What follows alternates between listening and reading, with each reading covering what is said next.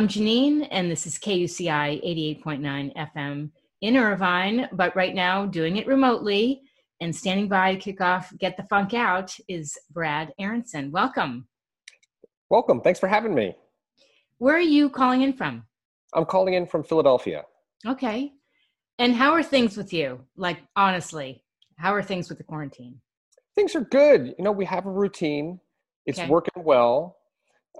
So our son goes to virtual school and the teachers are doing an amazing job. Sure. He has virtual soccer practice. His coaches are doing an amazing job. We're not sure what we'll do for summer, but we won't think about that since it's a week away. And right now things are good. Good. That's fantastic. So tell me about your book. I was so excited when I heard about it. Well, thank you. So my book, Humankind, is about small acts of kindness that completely transform a life, or in some cases has a ripple effect, transforming hundreds of thousands of lives. You want me to tell you kind of how the book was inspired? Yes, because when I read about it, I thought this is what we need right now, acts of kindness. So the book was inspired two ways. First, I was at a mentee of mine's high school graduation. So she was graduating high school, and the commencement speaker said, "This is incredible. The students graduating are from areas of Philadelphia where it's expected that they won't graduate high school, let alone go to college. Every kid in the graduating class has been accepted to college, and you will not see this in the media tomorrow." And it was an unbelievable event. I have chills. There were parents, there were families crying because this was the first person in their family to graduate high school, and they were going to college. I sat next to a 70-year-old man who was there because the school did so much for him. Okay, you're going to make me cry. Stop it. Wow. Sorry, go ahead. It was incredible. These are stories that they make me cry too. This 70-year-old man said the school did so much for me. Sorry about that. All right, go ahead. He comes back every year to be there for graduation. So then, of course, the next day I get online. I'm looking everywhere. I get the newspaper. Not a single story about Benaya's graduation. Horrible. And I thought, this is crazy. It is crazy because this is really what people want. Right. And if I want to see that, maybe I should start writing about it.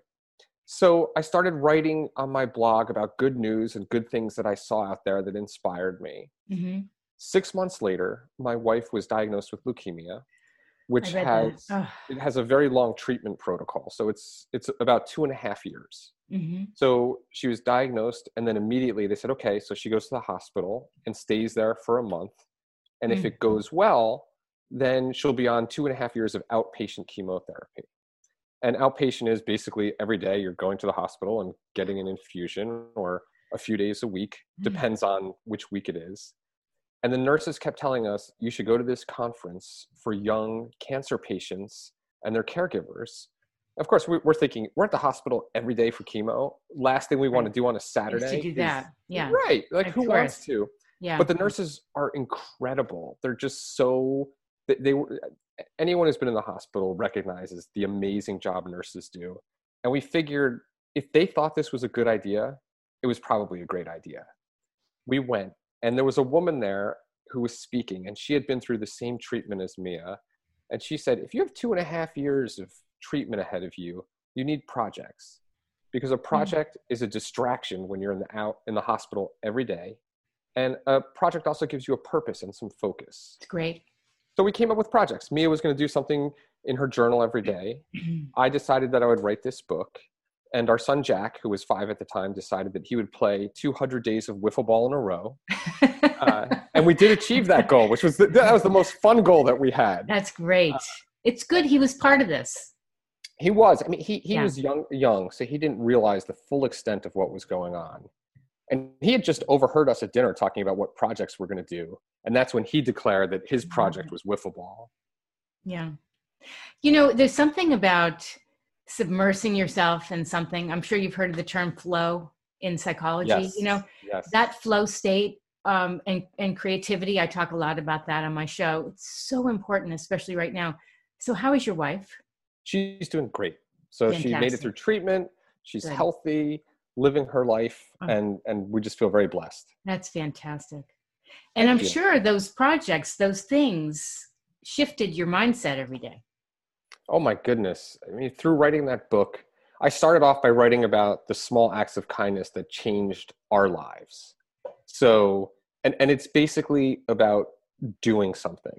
So when it was time for Little League signups, a friend of my wife's emailed me and said, I know your son loves Little League. Your wife always does the registration. I'll register your son and I'll get him on a team with someone who could drive him, a friend of yours who could drive him, because you're going to be in the hospital. And this is like the Philadelphia Little League. They can't take requests for whose team we're going to be on. We have a big city and run by all volunteers. Yet we wound up on a team. It was unbelievable. And those acts of kindness where people just took that step is where I started.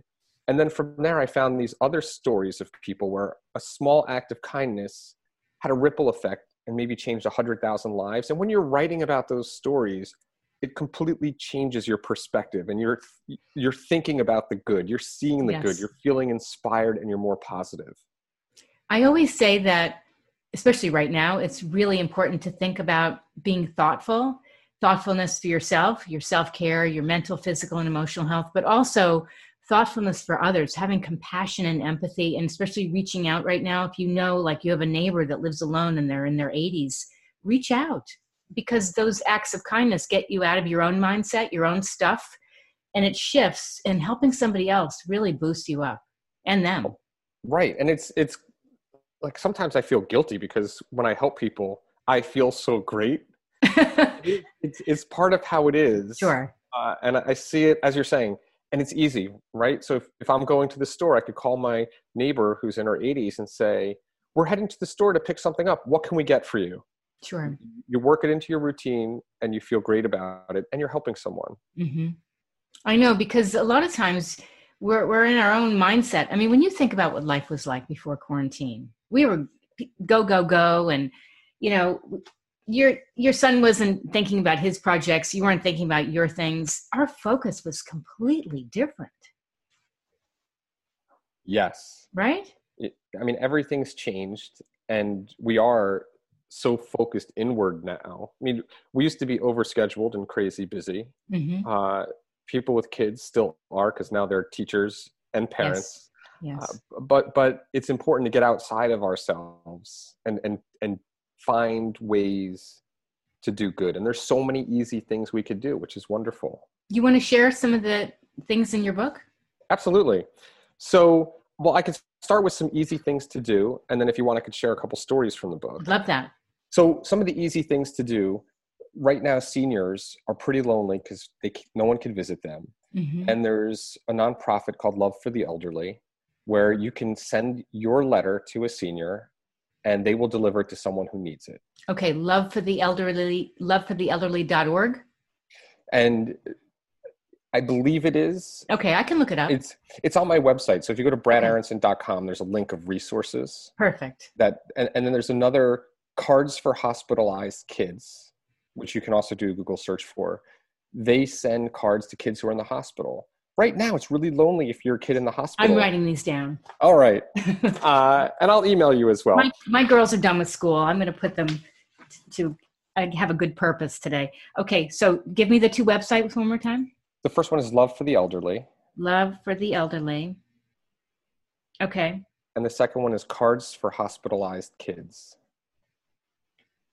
I was a candy striper when I was little. So I used to go deliver things and go through the pediatric ward. And okay, great. Thank you. And these are folks who can't have visitors. And the kids don't understand it. They're lonely. They want to see someone. And a card completely brightens them. So I wound up interviewing a lot of people who had started nonprofits, 3 of whom started nonprofits that send cards to kids in the hospital. And those 3 people told me they did it because they were in the hospital as a kid. Yeah. And they had received a card, and it just made such a difference to them and made them feel connected that they started their nonprofits, which is pretty neat. I was in the hospital when I was a kid for over a week when I was living in New York, and I had nothing. So I would have loved to have had a card or something. It's a great idea. And it's also really life affirming for the parents, who like they feel, okay, someone sees me and they see my child and they want to be helpful. Right. And it makes a huge difference. I'm so glad you shared that with me. Good. I'm glad. And I'll send you the URL. You could check out some other opportunities as well. Okay. All right. And there's the easy things also. You're cooking dinner and you could say, call up a neighbor who might be in need or you think is feeling down. Hey, we made chicken soup for dinner tonight and we made a lot and have some extra. Can I bring some over? They don't feel like it's any extra work because you told them you already made it. Right. And you could just drop it off. So it's a nice way to Good idea. Connected. Yeah. Are you finding that people are socializing a little bit? Because I know some people are really nervous about even gathering, even at a distance. So I do see people socializing a little bit. Good.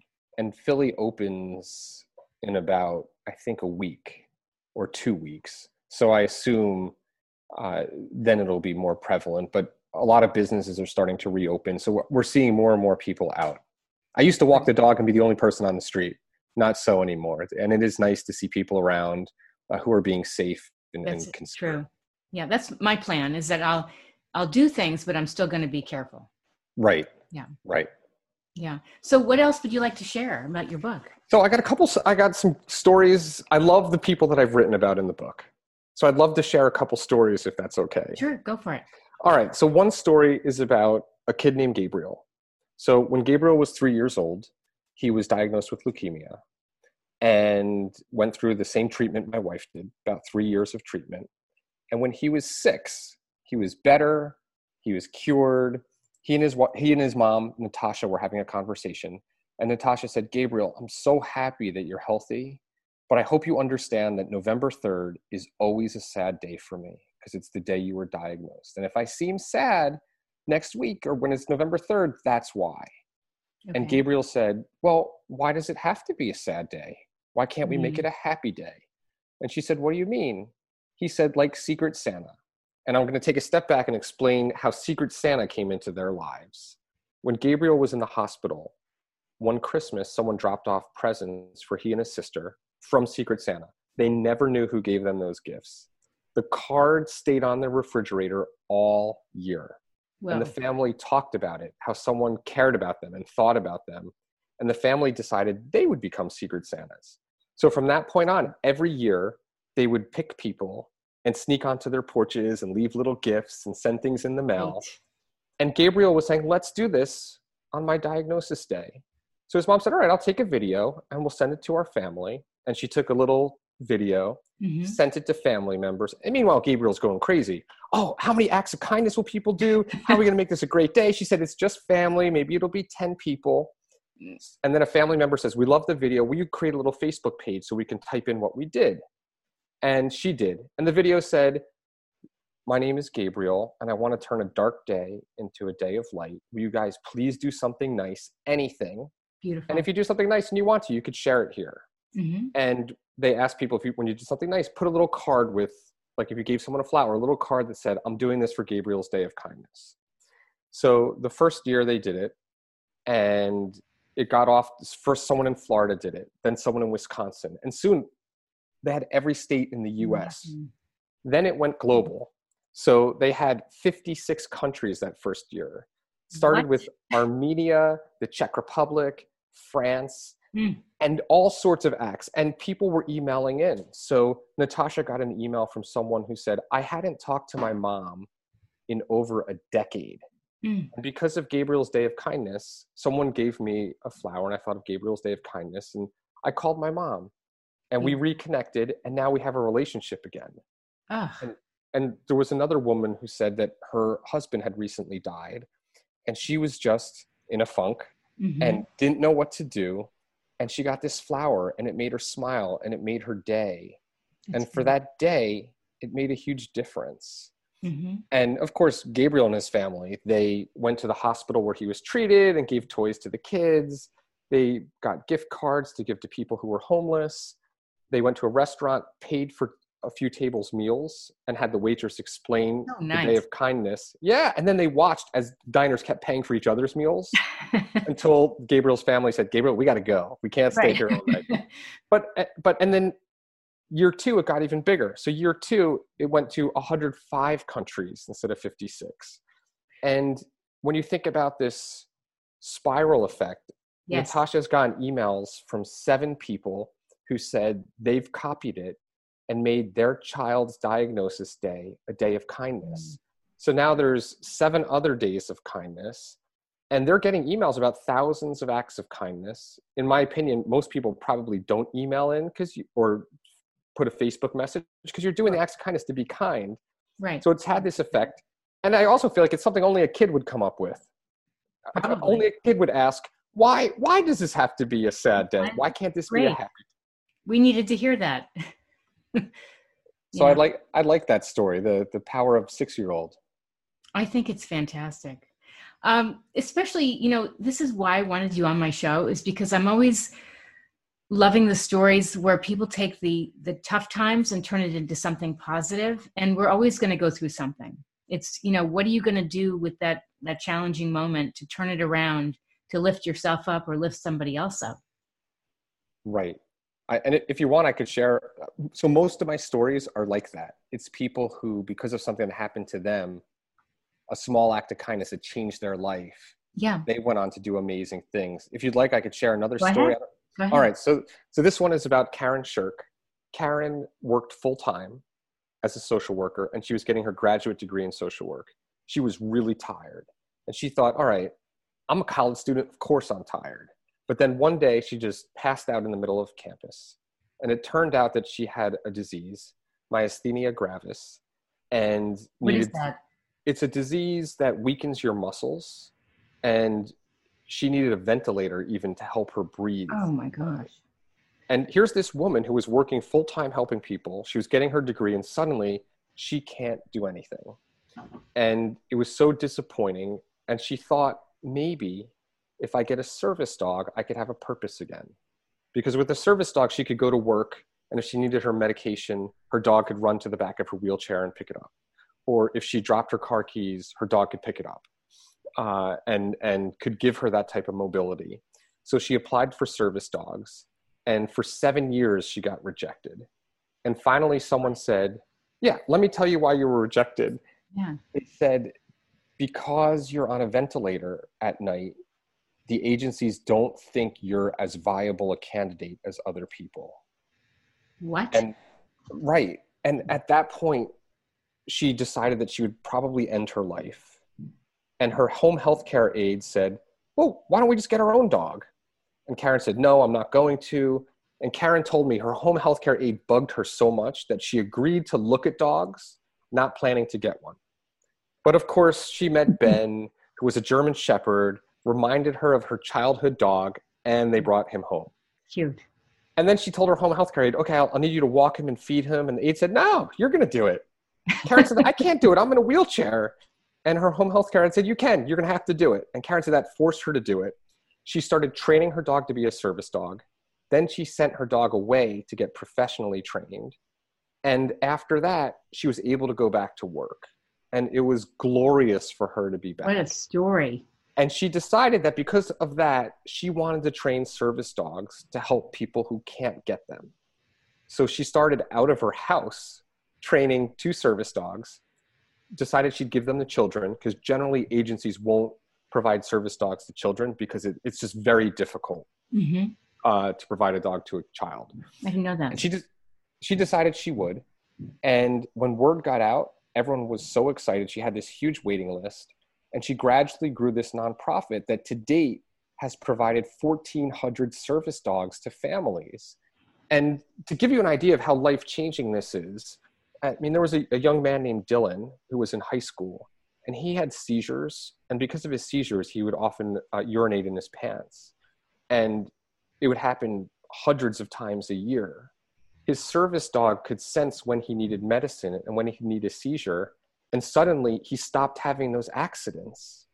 What? The dog could sense this? Yes. And he emailed and said, it changed my life. You don't know how embarrassing that was. Mm-hmm. And also he had no friends in school, but when he had a dog and he was at the table, people would sit with him and talk to him. And they learned that he was a nice, funny kid.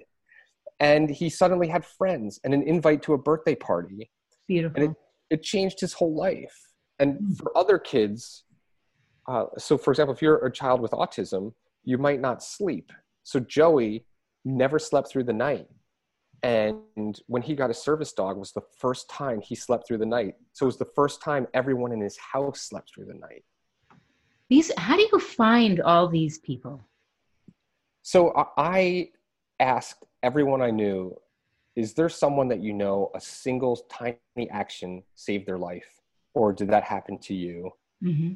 And through those people, I found a bunch. Then I looked all over the internet to find amazing stories. And because I write about good news on my blog, I was getting a lot of inbound emails. You should talk to this person. You should talk to that person. So, and it turned out to be a 5-year process. So this was not, even though it was my project for me as treatment, it went twice as long as for treatment, but it was a long, enjoyable project. But what an unexpected gift to your life. Yes. I feel so lucky to have met and been able to write about these people. Never ending. It's right. Beautiful. Where can people find out more about you, Brad? So they can find out more about me on my website, which is bradaronson.com, or they can look up the book on Amazon or any bookseller. It's Humankind, Changing the World One Small Act at a Time. Fantastic. Thank you so much. This has been a great segment for the show. Any last bit of advice for people that are feeling kind of down right now? So my advice would be to do something. So think about someone else who might need a lift and give them a call, send them a note, send them a text, because when you take that action, you're helping yourself. And a lot of time people are hesitant. They think, well, I don't want to bother that person. What if they don't want to talk? I interviewed hundreds of people for this book. One thing that was in common for everyone is that they felt so appreciative when someone reached out to them, just to say hello, just to say, I see you and I care.